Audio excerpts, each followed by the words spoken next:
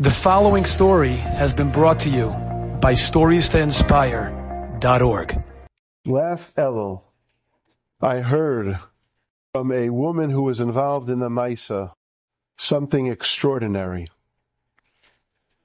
This woman she's an Israeli Rebbetzin, and she actually helps a group of those where children are never born with heart issues. This happened last Elul, not yet a year ago.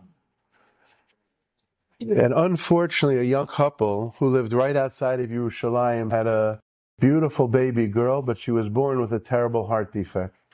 And for the first couple years of her life, she was connected to every conceivable tube and machine.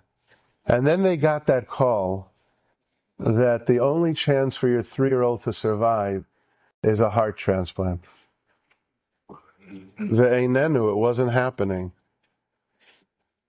And they waited almost a year, not being able to go too far from home or the hospital. What if the heart becomes available?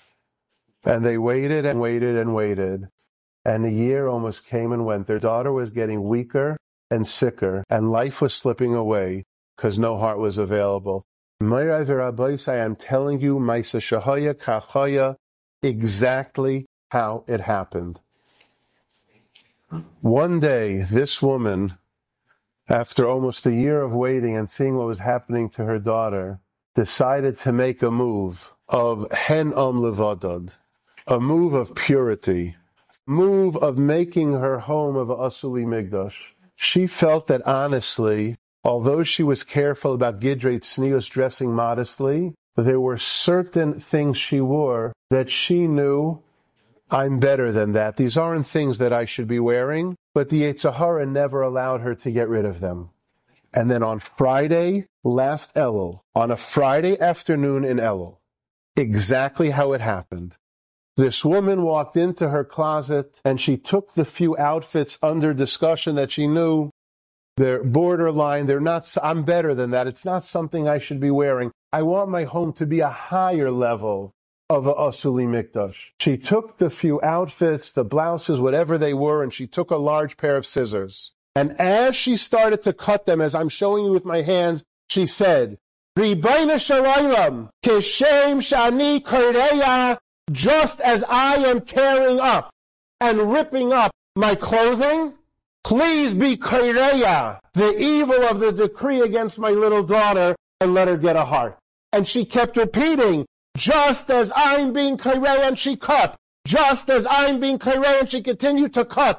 And said, please rip up the evil decree. She finished, she felt wonderful. And I'm quoting her. This is a direct quote. Not 5 minutes later, the phone rang. And the hospital said, we have a heart for your daughter. They brought her in, and by 4 a.m. Shabbos morning, the little girl had a new lease in life.